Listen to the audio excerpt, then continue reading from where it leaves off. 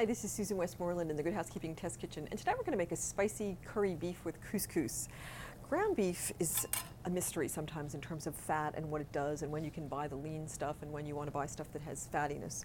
If you're making a saute like this where you have a sauce coming in with tomatoes or just broth and other veggies, you can use something that's fatty and skim the fat like this. You can see I made kind of a well and I'm going to skim it off, but this is also a place where you could use lean ground beef because there's moisture in the sauce that's going to keep your dish nice and moist.